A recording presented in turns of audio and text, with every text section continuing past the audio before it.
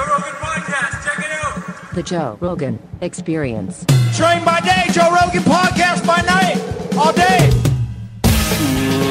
Ladies and gentlemen, coming at you live from paradise. I'm in Hawaii right now, and I was gonna watch the Bisping fight, the Bisping Kelvin Gastelum fight live, and do like sort of a breakdown of it while it was happening. But the shit was going on at like 2 o'clock in the morning out here, and it wasn't happening. I have been eating like a pig and drinking. I've been doing vacation type shit. I'm a strong believer in that you need to do vacation time. Like vacation time is important. You can't just be working all the time. Occasionally, you have to just fuck off. And so that's what I've been doing. I've just been fucking off. So I was tired, and I decided I am not going to stay up late. And so I watched it in the morning. I watched it this morning, and I've got a couple thoughts on it. First of all, Brendan Schaub said this on his Instagram, and I could not agree more.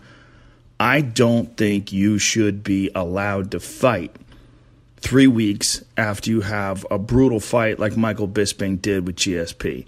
He got rocked, he got choked unconscious, and then 3 weeks later, he's fighting a really dangerous young and up-and-coming Kelvin Gastelum. And Kelvin is a beast. He's got nasty boxing, and that is what he showed in that fight. He hit him with a beautiful straight right jab and a right hand behind it, and oh my goodness, it was just that kid is just on fire. He's just on another level right now. I'm super impressed with Kelvin. Kelvin has got lightning fast hands, and he's an interesting guy because he's what I would call a tweener. And what that means is that I think Kelvin in the best of times, like if Kelvin has the best camp and the best performance, it's entirely possible that he could beat anybody at 185 pounds. But should he be at 185 pounds? Boy, I don't know, because Chris Weidman is at 185 pounds, and when Chris Weidman got Kelvin to the ground, it really did look like you're talking about two completely different weight classes. And Chris Weidman was able to choke Kelvin out, and obviously Weidman is a former champion, and there's absolutely no shame in losing to Chris Weidman. But it's just the way it looked when you were watching the fight. To me, it looked like two different weight classes. And there's a lot of people that think that really Kelvin should be fighting at 170 pounds if he got the proper diet. And he was doing that for a while. It was at one point in time, he was, I know Dolce was working with him for a while, and he had his diet in line, and he looked fantastic. And then, just things happen, and he didn't want to pay the Dolce money, and I don't know who he's working with right now as a nutritionist, but I think he's a phenomenal fighter. I just don't know if 185 pounds is the right weight class for him. It could be. It could be that maybe what he really needs to do is just lose some body fat, put on some muscle, and maybe 185 pounds will be his weight class. It's just that constant debate of whether or not you should weaken your body and drop down to the minimum weight you can, or whether or not you should fight at a natural weight and have a healthy body. It's a real good argument, and I'm pausing right now because I'm pulling something up. There's a girl that just died in Australia. She died very recently. She was preparing for a Muay Thai fight, and it's just part of what this sport is about. Unfortunately, it really bothers the fucking shit out of me. I think it's the scariest thing. I think, here it is. Teenager dies training. Here it is. The girl's name, she was 18 years old, and her name was Jessica Lindsay, and she died while she was cutting weight. She was an amateur kickboxer in Australia. I cut weight a bunch of times when I was doing Taekwondo tournaments, and it is brutal.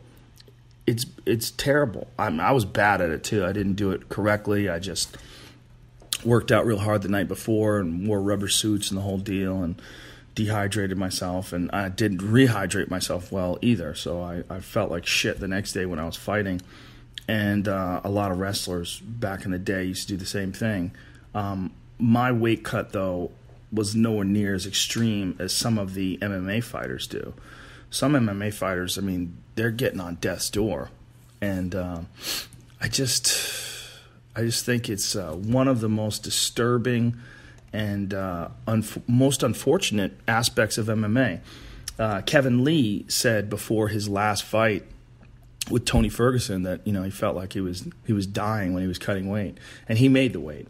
Habib Nurmagomedov, who's the, if not the best, one of the very best lightweights in the world, undefeated, had his body shut down last time he tried to make the weight and couldn't make the Tony Ferguson fight. They pulled him out and took him to the hospital. I mean, I'm beating on a dead horse here because it's something that everybody knows. Everybody's aware that it's a terrible, terrible aspect of our sport. And in my mind, it's contrary to what martial arts is supposed to be about. So in that sense, I encourage Kelvin to stay at 185 pounds because obviously the guy's knocked out Vitor Belfort at 185. He just knocked out former champion Michael Bisping at 185 pounds. I mean, he could knock out anybody at 185. But a guy like Chris Weidman, who's very smart about cutting weight, he cuts a lot of weight, but he does it the right way, rehydrates the right way, and he's just a fucking beast. He's just so much bigger.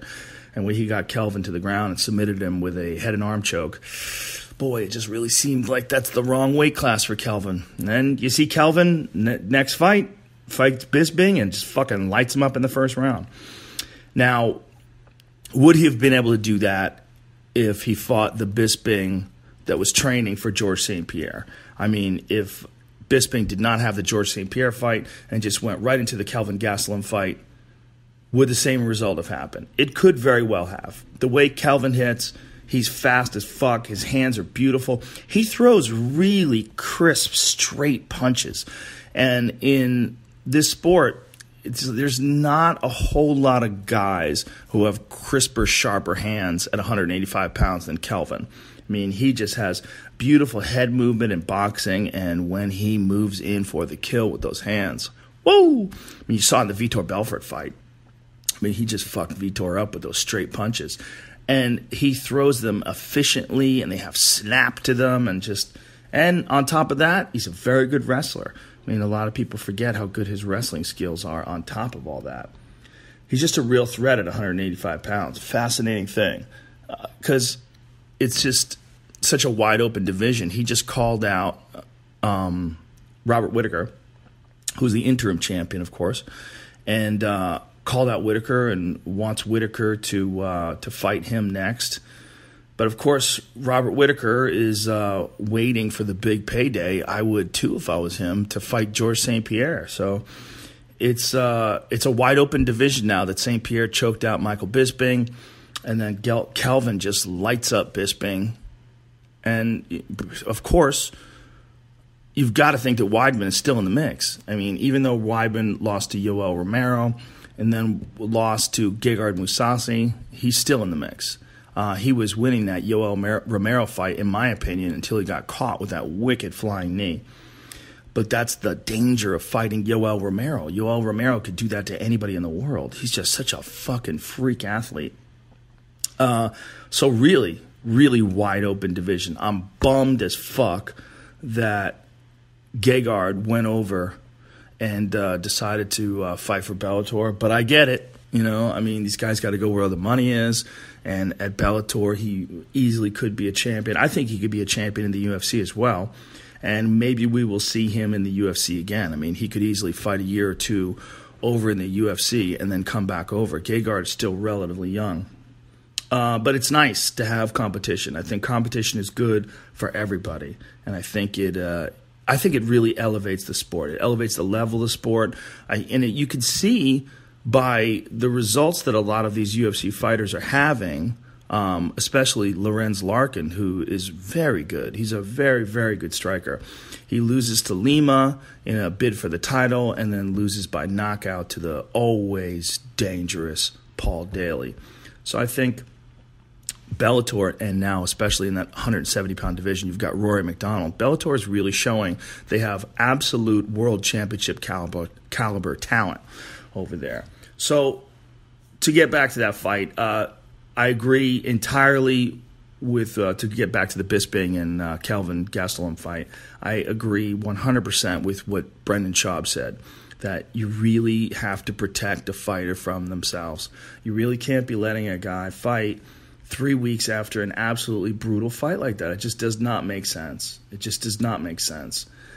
I don't think it's smart. I mean, I understand the UFC needed someone to fill in and short notice because Anderson Silva tested positive for performance-enhancing drugs, and they did not want to lose the Shanghai main event.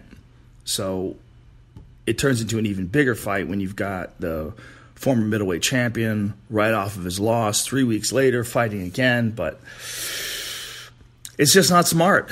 I know Bisping wanted to do it. I know Bisping would probably do it again if you asked him to do it. If you asked Bisping to fight in a couple of weeks, he'll probably do it again. And someone was talking about him fighting in England, I believe in March, which, boy, I mean, that's less crazy, but still crazy, right? Because we're basically into December. So you got December, January, February, 3 months off, really, and then March. But, of course, during that time, he's going to be sparring. And, you know Bisping, he's a fucking animal.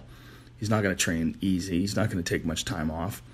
And there's a lot of debate as to how much time a fighter should be forced to take off after they get knocked out. And here's the thing about that.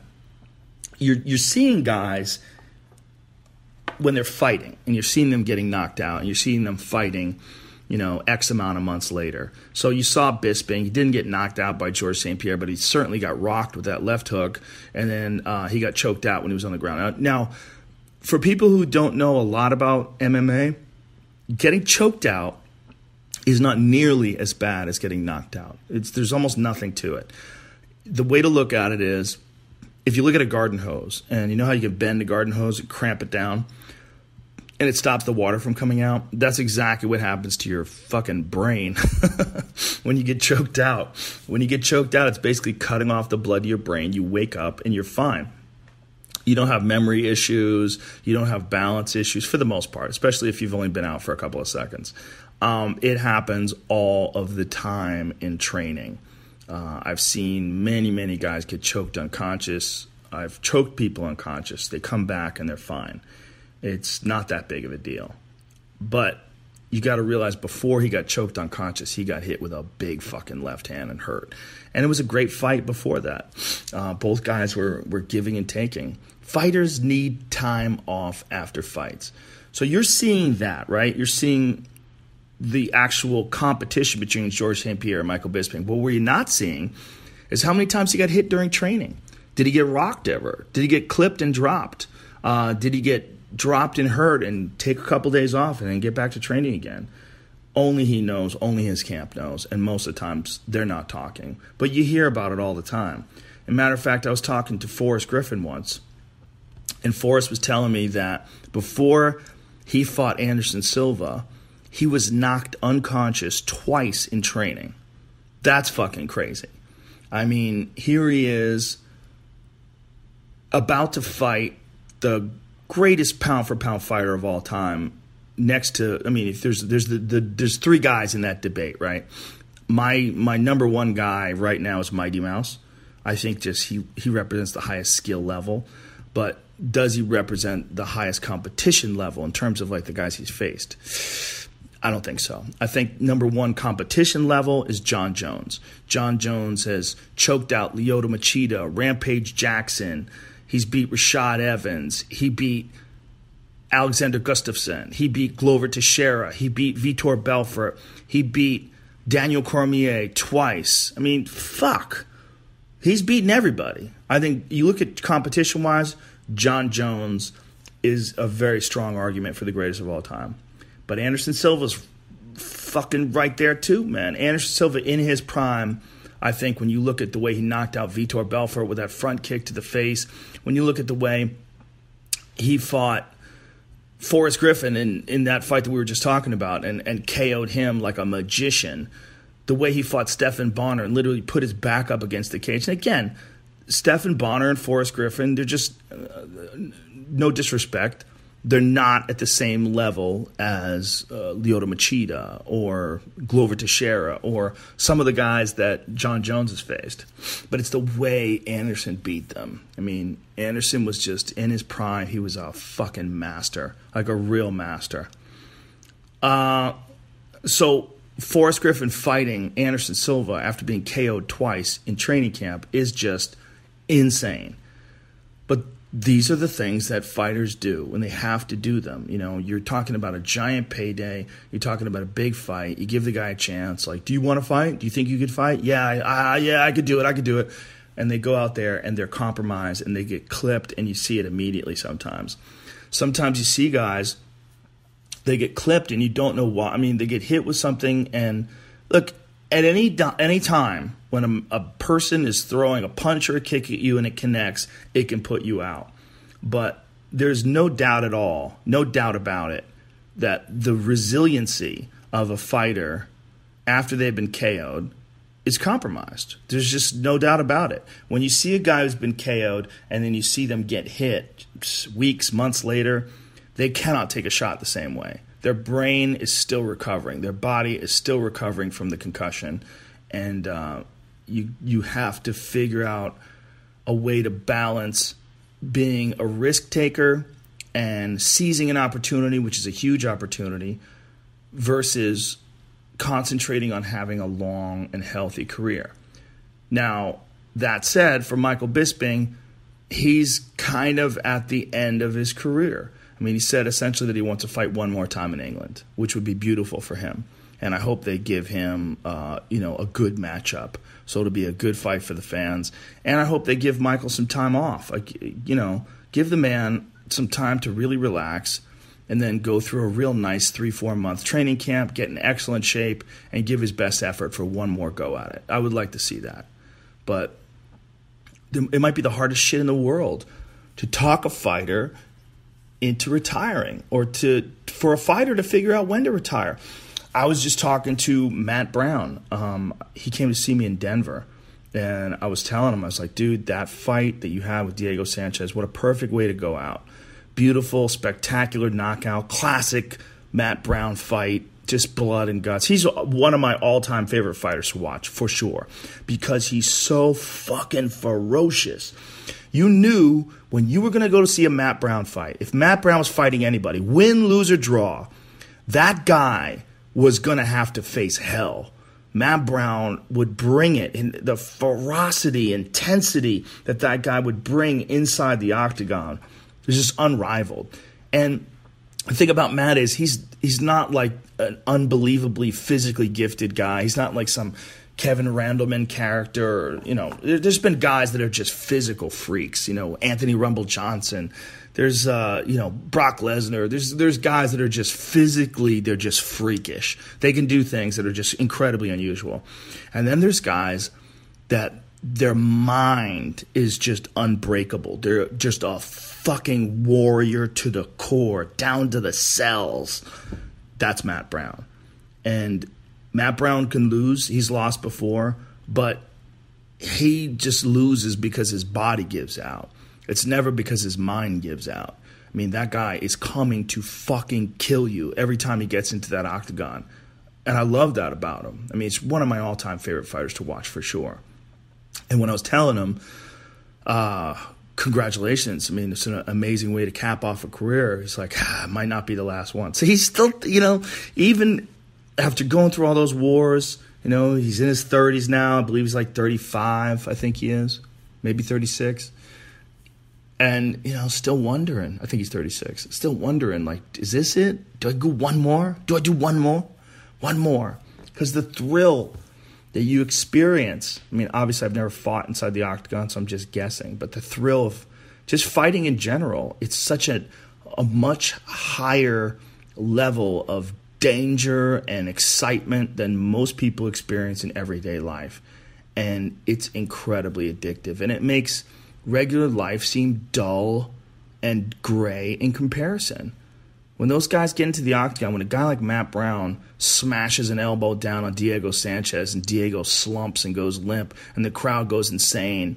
And, you know, when Matt got into the octagon, there's a crazy video of the fight. While we're watching the fight, Matt steps into the octagon, steps through the cage, and fucking roars.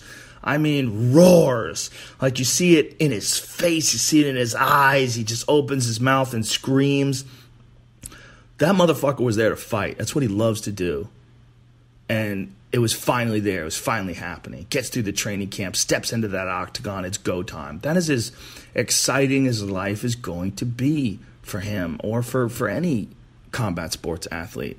And it is incredibly, incredibly hard to give that up. Once you've experienced that, man, I mean, you see it in these guys. It's so hard for them to know when to walk away. But I think it's incredibly critical to balance out the glory of combat sports, the glory of giving your all and going out on your shield sometimes and sometimes winning with vicious knockout or incredible submission, but knowing when the body has taken enough, knowing when your vehicle is damaged to the point where you should not be engaging in competition anymore. And it's different for everybody, and it's so hard to figure out when. And some guys just know. Some guys just know, and they go, you know what, I'm good. That's it. I don't feel it anymore. I'm going to step away. TJ Grant's a good example of that. Here's a guy that was supposed to be fighting for the title. He was about to fight for the UFC lightweight title, and nobody ever heard from him again. He was suffering from concussion syndrome. He just had a real hard time recovering from a concussion that he got in training, and never fought again. Took a regular job. He's done some training fighters and stuff, but never decided to get back into the octagon again. Chris Holdsworth's another example. Got a training injury, got hit in the head in training, real bad, got a concussion, and decided to stop, and that was it. It's very hard for these guys to figure out when. So next Saturday, December 2nd, there's a big fight. It's a rematch between Max Holloway and Jose Aldo. You also have Alistair Overeem and Francis Ngannou on that card. Woo! Henry Cejudo and Sergio Pettis. Eddie Alvarez and Justin Gaethje. Woo! Just those 4 fights right there. Holy shit. Holy shit. I know I talked about Holloway versus Aldo before. What I like about this fight is, first of all, the first fight was very good until Aldo ran out of gas and Holloway took over. Aldo's camp was saying that going into that fight, Aldo had a leg injury, which kind of makes sense because he really didn't throw many leg kicks. But he also didn't throw very many leg kicks against Frankie Edgar. I think the strategy for that fight, though, was that he was worried about the takedowns of Frankie Edgar. So he had decided to avoid being taken down. One of the best ways to do it would be just to avoid kicking and just outbox him. And he did that very well in that fight and won a pretty clear unanimous decision. This is going to be a different fighter. I mean, Max Holloway is in his prime. He beat Aldo the first time around. He's incredibly confident that he's going to be able to beat Aldo the second time. Aldo, though, said that he had this leg injury and it prevented him from throwing leg kicks, but that it's better now, and that's one of the reasons why he's excited about fighting Holloway again. Now, if that is the case, and if Aldo is in tremendous shape, because he took this fight on relatively short notice, he did not get a full 2-3 month training camp. I think it was 5 weeks out, maybe more. I'm sorry if I'm wrong about that. I'm not looking at it right in front of me, but I know it wasn't a full camp because I know it was supposed to be Frankie Edgar. Edgar got injured, and so Aldo steps in. So we're going to find out. We're going to find out if Aldo can make the proper adjustments and whether or not the ability to throw leg kicks is going to make a difference, because Aldo's leg kicks classically in history have been some of the very best in the game. If you look at his fight with Uriah Faber, it's one of the very best uses best use of leg kicks maybe in the featherweight division ever, and just smashed Uriah Faber's leg to the point where, I mean, it's one of the all-time grossest injuries in MMA. Uriah's left leg was like twice the size of his right leg, and had to do a bunch of crazy therapy to recover from it, including hyperbaric chamber, and he documented it. He's such a cool dude. I love that he did this. He documented a lot of the injury online to show everybody, like, look how fucked up my leg is. And that's Aldo at his best. Is Aldo the same guy now? I mean, he's gone through 29 professional MMA fights at the highest level. He's been a champion for a long time. And, he's had some wars. The second fight with Chad Mendes was a war. Of course, he got stopped quick by Conor McGregor. The fight with Max Holloway was a war. I mean, he's been through some really tough fights. Does he still have that same level? We really don't know. And we're going to find out. Hopefully, we're going to find out from an in-shape. I mean, I don't know what kind of camp he was involved in, like how hard he was training, rather, before he entered into camp for this championship fight. I'm hoping that he was in good shape, and that's one of the reasons why he was so eager to take the fight. And we're going to find out. We're going to find out Saturday night, and that's very interesting. But maybe even more interesting is Alistair Overeem and Francis Ngannou.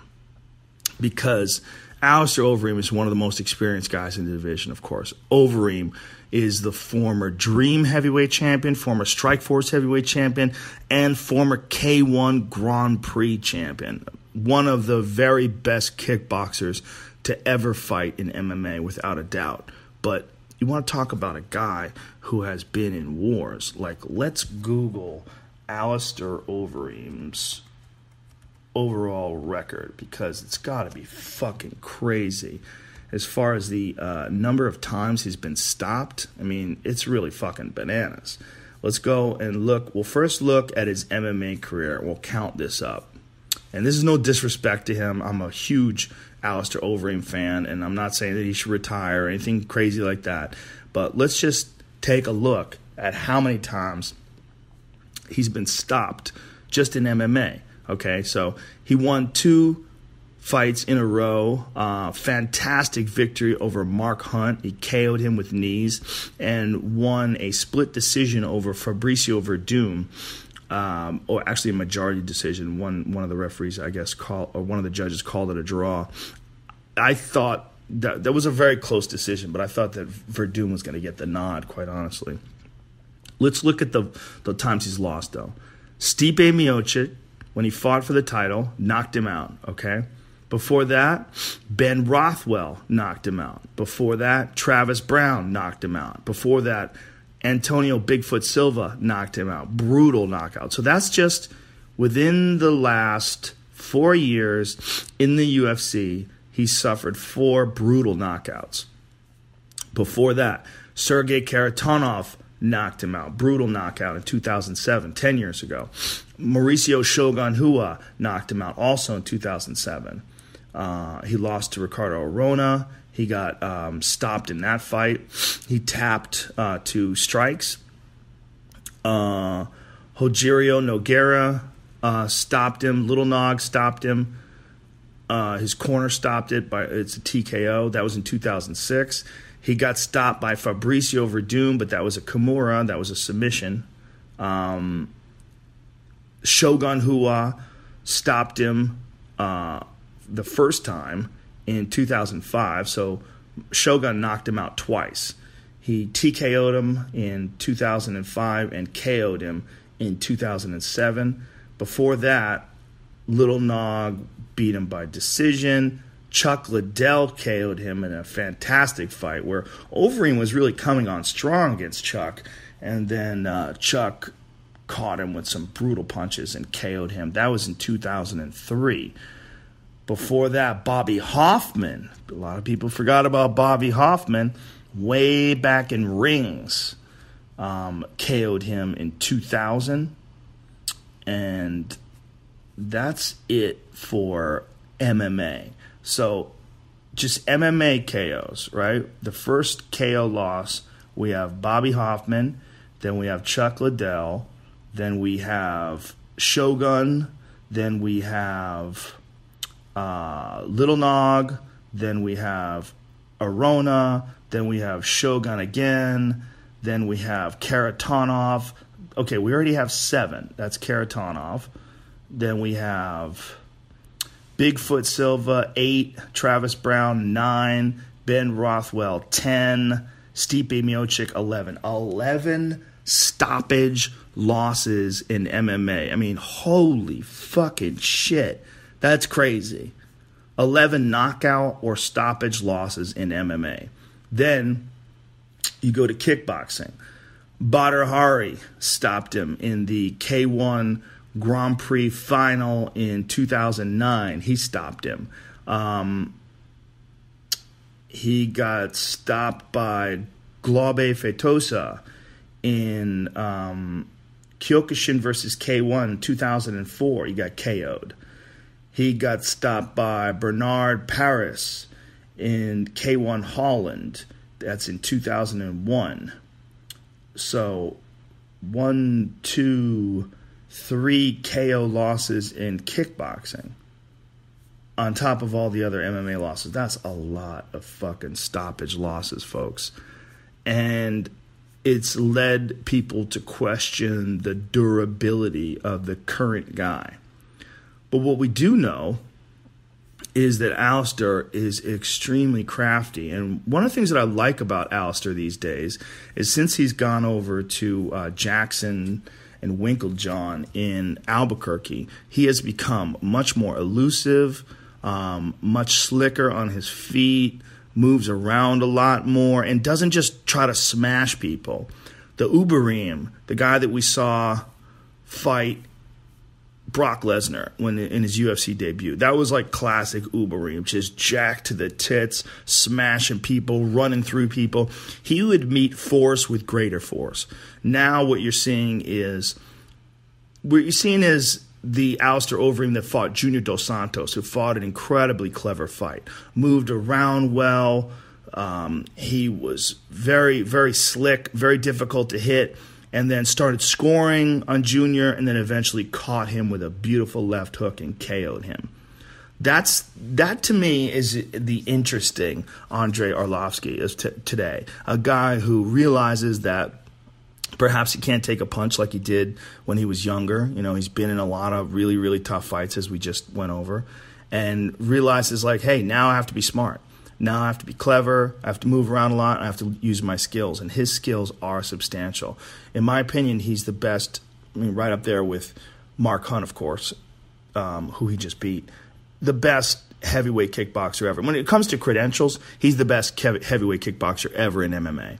Really, no heavyweight kickboxer other than him and Hunt have ever won the K1 Grand Prix, and Hunt won it. He stepped into the finals as an alternate. He had lost earlier that night. Not to take anything away from Hunt, because, of course, Mark Hunt is still just one of the all-time greats when it comes to kickboxing. But when Mark Hunt won, he won. We can go to that record right here. Mark Hunt won the K1 Grand Prix. He won it. He had lost that night. See, he's fought the K1 Grand Prix a couple of times. He lost to Semi Schilt. He got TKO'd by a spinning back kick, and he won. He's fought a lot of fucking awesome kickboxing fights too. So he lost to Ray Sefo in 2001 in the semifinals. And then he won that night. He beat Stefan Leko. So he lost to Ray Sefo. Ray Sefo apparently couldn't continue, and then he came back to win. If I'm getting that right, yeah. Looks like he beat Stefan Leko in the semifinal. Well, it says semifinals. It says wins K1 Grand Prix Championship 2001. Oh, okay. He fought Francisco Filio, but that was in, I'm looking at a different date.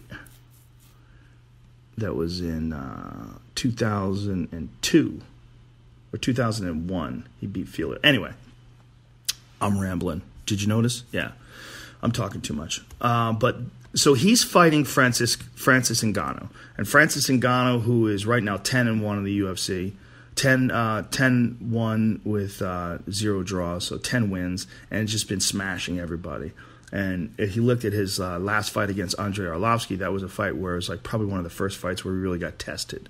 We really got to see what happens when he fights a former champion and a former really world-class fighter.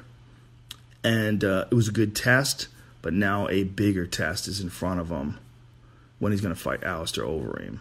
I mean, we've seen him so far 4 times inside the octagon. He stopped Curtis Blades by knockout. He stopped Bohan, I don't know how to say this guy's name again, Mihajlovic. I don't remember how to get Bojan Mihajlovic. I do not remember how to say homeboy's name. Then he stopped Anthony Hamilton by submission, showing that he has submission skills as well. And then, of course, just knocked out Andrei Arlovsky in his last fight. It's a very interesting fight because the question is Ngannou ready for a guy who's got the skills of Alistair Overeem? The skill, the experience at the highest level, the craftiness. Is he going to set traps? And is Francis Ngannou going to fall for those traps? The other question is, can Alistair Overeem take a shot from Ngannou? Ngannou has legitimate, absolute one-punch knockout power, extreme confidence, and he's fresh and in his prime right now. Actually entering his prime. I mean, arguably, he hasn't even reached his prime yet because Ngannou is one of those guys that at 31 years of age is near his physical prime, but he's still learning. He's still getting better at the sport. And as he fights better and better competition, you're going to see more of his skills shine. You're going to see where the holes are in his game, and you're going to see how he responds to adversity. Hopefully, we're going to get a chance to see all those things in this fight. If Overeem wins, there's a very good argument for him being next in line to fight Stipe Miocic. The real question about the heavyweight division, the real question other than who's next for Stipe, the real question is the health of Cain Velasquez. Cain Velasquez, in my opinion, is without a doubt one of the greatest heavyweights of all time. He's just a force of nature when he's in shape. When you see the Cain Velasquez that beat Ben Rothwell, when you see the Cain Velasquez that just stormed the division, when you see him in the second and third fight with Junior Dos Santos, that Cain Velasquez is a fucking monster. The question is, after all of his surgeries, back surgery, knee surgery, shoulder surgery, can he come back and be that guy again? As a fan, I most certainly hope he can, but we're really not going to know. Another fight on the card that's very interesting is Henry Cejudo and Sergio Pettis. Sergio Pettis is the younger brother of Showtime Pettis, Anthony Pettis, who is the former lightweight champion. And Henry Cejudo, of course, is a former Olympic gold medalist, the number 2 ranked flyweight in the world. And Henry is coming off of an absolutely spectacular KO of Wilson Hayes. I was blown away by him in that fight. In that fight, he looked like some sort of a karate master. I mean, it was a very, very interesting fight. Before that, he lost to Benavidez, and Benavidez, of course, one of the most experienced, one of the best guys in the division. And he lost a very, very close fight, a fight where I've talked to his coaches afterwards, and they were really pissed off by the decision. They thought Cejudo could have gotten the nod, but he rebounded, and he rebounded versus Wilson Hayes and looked like a completely different fighter. The thing that excites me about this fight is 2 things. One, the potential of Sergio Pettis. Sergio Pettis is a young kid. He's one of the youngest guys in the division. He's the extremely talented younger brother of another extremely talented fighter. So he's had martial arts in his life, most of the time growing up. He's 24 years old now. He trains under the great Duke Roufus, who in my opinion is one of the very best guys in the division. In terms of his ability to coach fighters, he's fucking fantastic. Not the division. I mean, I should say in the sport. Duke Roufus is just an amazing striking coach. He's a former world Muay Thai champion himself, outstanding kickboxer, and extremely knowledgeable about both kickboxing and MMA, and one of the best guys in the world at training kickboxers for MMA. I mean, he's just fantastic. And what we've seen from young Sergio, we saw him get submitted by Alex Caceres early on in his career. And Alex is just slicker and caught him on the ground. And then we saw him lose again to Ryan Benoit. I think that these losses, especially for a young fighter, are absolutely critical. I think you find out what you're really made of, and you see what you need to improve upon. And in fighting tough guys early on, like Alex Caceres, like Ryan Benoit, I mean, and we're talking about 2 years ago, he fought Benoit. He was 21 years old then, or 22 years old. He's 24 now. So he's a really young kid, still learning, still growing on the job, and has looked fantastic in his last few fights. Looked really good against John Moraga, and looked even better against Brandon Moreno in his last fight, which was a 5-round unanimous decision victory. So this, in my opinion, is going to be the toughest fight of his career, because Henry Cejudo just has that Olympic gold medal winner mindset. The mindset of a guy like Cejudo, I mean, this guy is focused on being a champion 24 hours a day. And if you look at the way he fought against Wilson Hayes, I mean, if that's indicative of the kind of improvement that this guy can make. And Kieran Fitzgibbons, who is another fucking phenomenal Muay Thai coach, he told me that this kid is just a sponge and just can learn so fast at a ridiculous rate. And I think you're looking at athletic prowess in Henry Cejudo, but I think maybe perhaps more important than that, you're looking at his mind. His mind is just ultra sharp and focused and determined, and he's just got that championship mindset. I mean, that's why he is an Olympic gold medalist in wrestling. So he's got unparalleled wrestling skill in the division. And then on top of that, if you look at the Wilson Hayes fight, you look at radical improvements in his striking and movement. I mean, he looked like a combination of a prime Lyoto Machida and Conor McGregor versus with his movement against Wilson Hayes. I think a lot of guys are realizing that karate style, if you have all those other bases covered, if you have great wrestling, if you have submissions, good takedown defense, and good boxing skills, as well as Muay Thai, everything else, that karate stance, that sideways stance that we see employed all the time by Wonderboy Thompson, that we see a bunch of different fighters. Of course, Lyoto Machida, a bunch of different fighters use that stance inside the octagon. Conor McGregor, it's a very difficult stance to deal with. If you're good at it, and if you're good at that movement, that in and out, side to side movement, Michael Venom Page has a very unusual take on that. Fighting in Bellator, he likes to fight like that too. And of course, he's a former point fighting champion. That style is fucking hard to deal with. It's really hard for guys to judge. And if you're dealing with a guy like Cejudo, who's lightning fast on top of that, and starts moving like that with those world-class wrestling skills, with excellent striking, classic striking, boxing, kickboxing.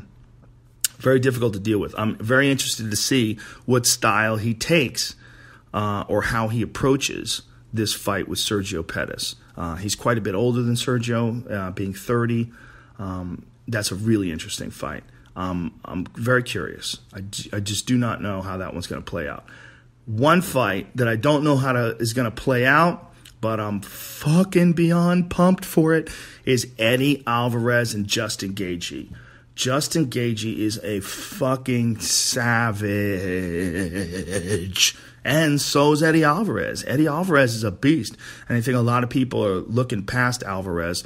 Alvarez had just come off of that brutal knockout loss, kind of a humiliating knockout loss to Conor McGregor. And then after that, he is involved in the no contest versus Dustin Poirier. I believe that was an eye poke. I'm trying to remember how that fight went down, but I do not. I feel like someone got poked in the eye. either way, it's a no contest. So that obviously doesn't move him up the ladder any, and he's got to regroup. Yeah, no contest. Here it is. Yeah. Yeah. This was okay, now I remember what it was. It wasn't an eye poke. It was a knee to a downed opponent. And it was a fucking phenomenal fight while it played out against Dustin Poirier. They were going back and forth. Now I remember the fight. And Poirier had Alvarez in some deep trouble. And Alvarez rebounded. And Alvarez, I believe, hit Dustin Poirier with a knee while he was down. Yeah. That's exactly what happened. And interesting. Yeah, see, this is what happened. Poirier, Alvarez, Herb Dean was defending it, saying that Alvarez didn't intentionally knee Poirier. And if I remember the fight, it was a crazy war. Alvarez had been rocked. Poirier had been rocked. Poirier was bloodied. And Alvarez hit him with an unintentional knee that could have resulted in a disqualification win for Poirier. And Poirier was saying that he looked at it as a win, which is interesting. So anyway, Poirier rebounded from that fight, obviously, and stopped Anthony Pettis in his last fight. So that the division is just crazy and unbelievably hot right now. And everybody waiting to see what the fuck happens with Conor McGregor rebounding. But Eddie Alvarez, with the no contest, and before that, the KO loss to Conor McGregor, desperately needs a win. And he's coming in there against one of the most fucking savage guys in the division. Justin Gaethje showed in that Michael Johnson fight what he's made of, and a lot of people were very excited to see him inside the octagon. He had been fighting in the World Series of Fighting and looking like an absolute monster, but against what a lot of people thought was just not the same caliber of competition as the UFC offered.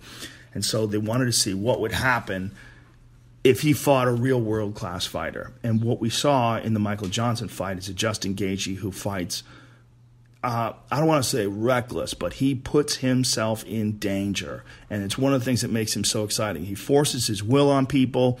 He's a ferocious striker and an excellent wrestler as well, and just fucking puts it on fighters. He tests their will. He puts tremendous pressure on fighters. And the fight with Michael Johnson was just a pleasure to watch. Just so much fun and so fucking crazy. There was so much chaos in that fight. And a lot of people were introduced to Justin Gaethje from that fight. The hardcore fans had known him already from the World Series of Fighting and had heard about him through the internet. But the UFC fans and the people that were watching that night, they really got a chance to be treated to just the kind of chaotic fight that is really going to bring like the casual fan, when they see a guy like Justin Gaethje fight, it's really going to make you a fan of this kid. Just his style. It's just, there's very few guys. I mean, other than, Matt Brown, who I talked about before, but even Matt Brown is capable of winning so many different ways, whereas Gaethje, he's gonna probably try to knock you out or he's even said himself that he might get knocked out. You're probably going to see me get knocked out, he said, over the next few years. He's got that mindset, this kill or be killed mindset. And it's just absolutely fascinating to see this kid compete inside the octagon because he's so fucking crazy, because he's such a fucking animal inside the octagon. He just got this undeniable killer instinct and indomitable spirit. And just, there's levels to this game. There's levels physically, and he's at a very high level physically, but there's also levels mentally. And that's what excites me about Justin Gaethje, is the mental level. He just has zero quit in him, and he's 100% ferocious. So him fighting a fucking animal like Eddie Alvarez, that's just a recipe for a good time. And we're going to get to see that. And we're going to get to see that next Saturday night live on pay-per-view. Woo! So, how long have we been doing this here? 49 minutes? Boy, I can fucking talk a lot, huh? So, also on the undercard, here's another fight that's a big fight. This is Charles Oliveira versus Paul Felder. Paul Felder continues to impress. I'll tell you what, Paul Felder's a fucking phenomenal commentary guy, too. He did... commentary guy? Color commentator. He did a fantastic job doing commentary for Dana White's Tuesday Night Fight Show and the Tuesday Night Contenders show. And he's done some UFC events now as well. And just excellent. Great enthusiasm, very knowledgeable, great talker, smart, articulate guy. And he's fighting Charles Oliveira Saturday night. Now, Charles Oliveira is a guy who has had mixed success inside the octagon. At his best, he's been incredible, and he shows a great range of very technical striking and very, very solid Brazilian jiu-jitsu. But he's had some tough losses. The KO loss to Cub Swanson. He burst onto the scene with an amazing victory. Way back in the day. See, this is not even... Efrain Escudero was his second fight inside the octagon, actually, and he got him by standing rear naked choke. That was a big fight because Efrain Escudero had won the Ultimate Fighter, and it was a big victory for him. And he went down. He lost to Cowboy Cerrone. He got KO'd in the first round. He lost to Jim Miller. He got submitted. And then the Cub Swanson KO. He got beat up by Frankie Edgar in a very fun fight. 3-round unanimous decision. Then Max Holloway put it on him and stopped him in the first round.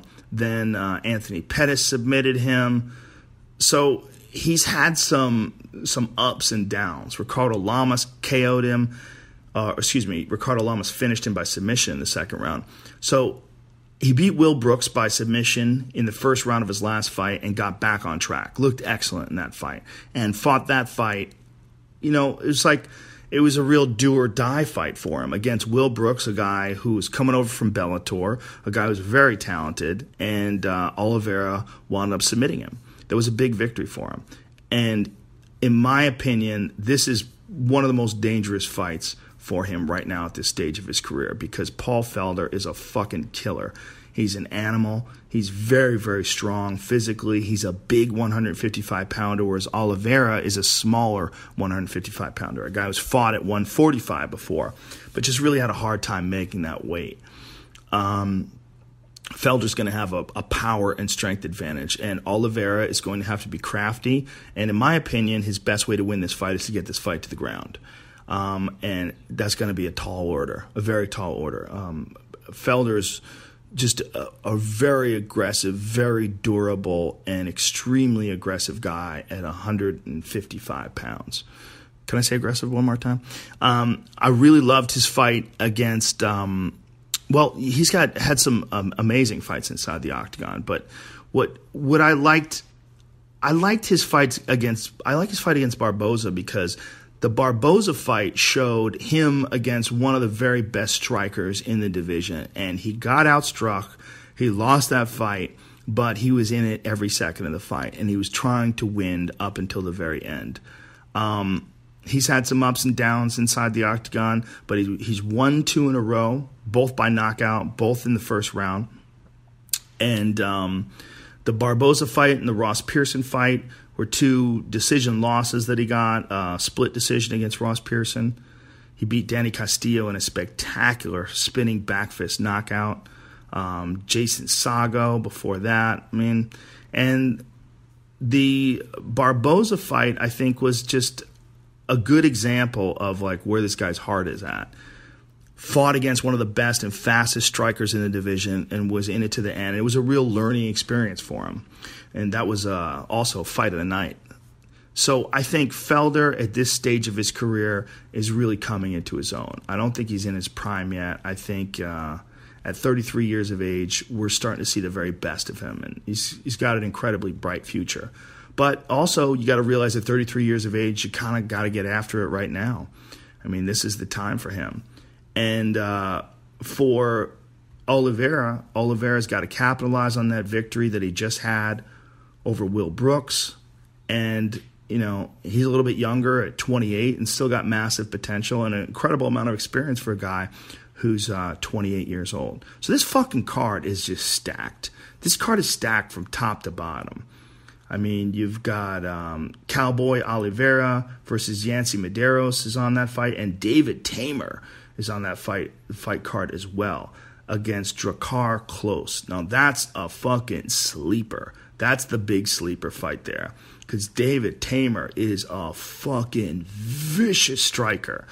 I mean, real world-class striker, and he's only 28 years old. And David Tamer really let everybody know what the fuck is up when he fought Lando Venata.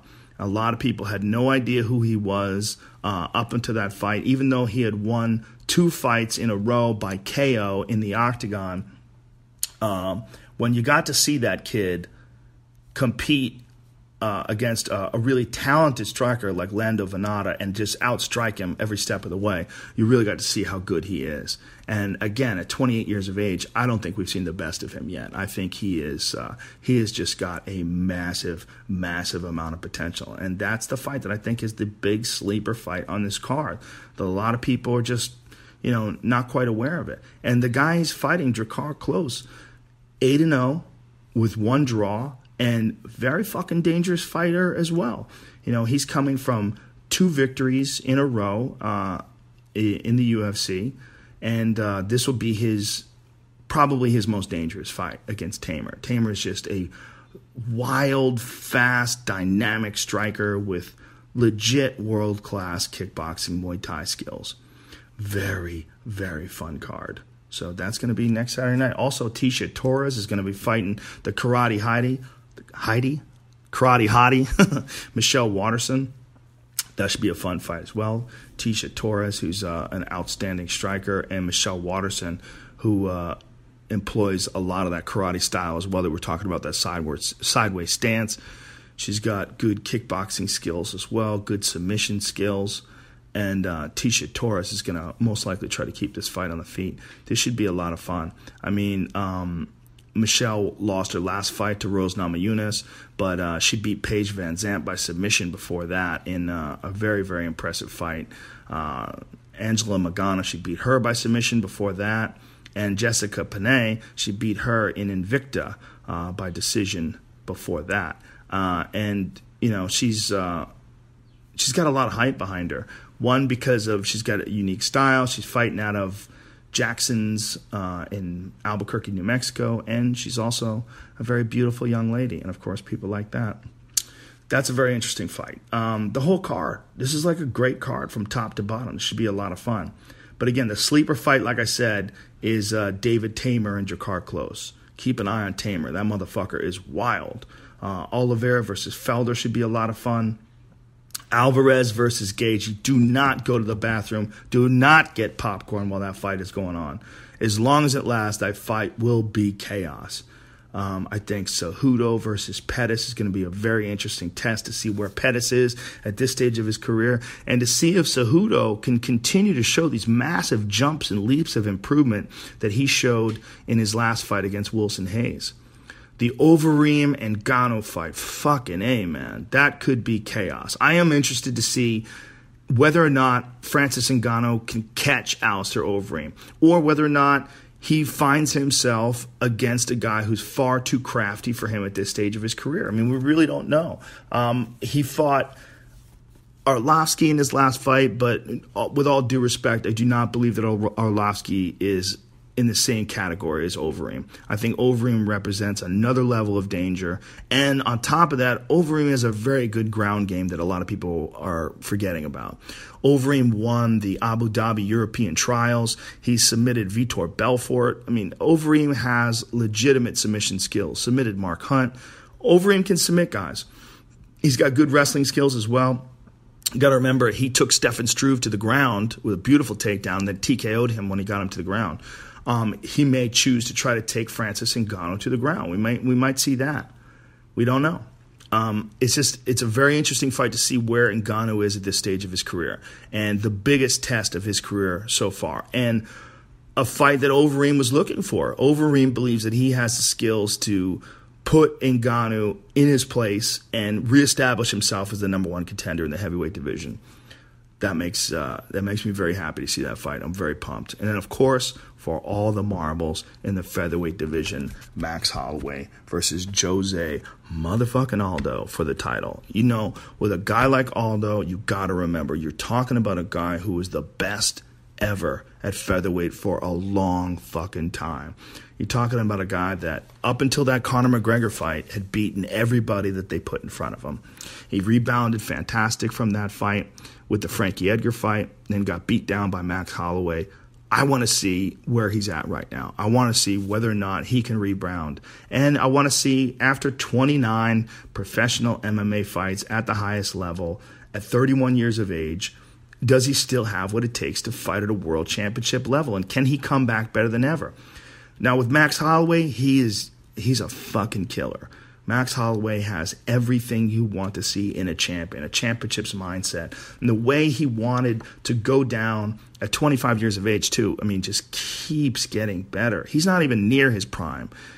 The way he wanted to go down to Brazil and beat Jose Aldo in Rio, and the way he said it, that he wanted to fight him in his country, and that's what kings do. They go to the other person's kingdom and take their throne. And that's what he did. Very exciting fight. So I'm fucking pumped for next Saturday night. Now, to answer some of the criticisms and questions, a lot of people have been saying, hey, man, you should probably do this with guests. I am absolutely going to do this with guests. The only reason why I didn't do this one with a guest is because I'm in Hawaii, bitch. I'm on vacation, and I felt like I owed everybody one because I said I was going to do one of these things every week. But the next one I do, I will bring in a guest, and I'm going to try to bring in more fighters. I think this is the best way, to do a fighter podcast. Not just, I'm definitely going to do more like where I just sit down, do a regular podcast with them for, the JRE podcast. But when it comes to just a straight MMA podcast, I'm going to do quite a few of these, bring some guys in that are interesting that I don't think maybe some of you folks have never heard talk before. So that'll be cool. I'm also going to ask questions, or have you guys ask questions.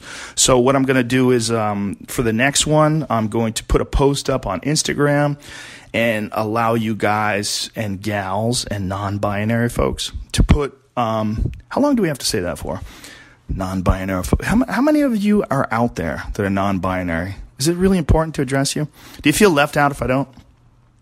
Humans. I'm going to allow all of you humans to ask questions, and we'll pick some good ones and throw those out there as well in the podcast. So that's it for now. Next week, I got some good guests this week. I've got some really fucking funny people. I have CT Fletcher, who's I'm sure he's funny, but he's also a powerlifting legend.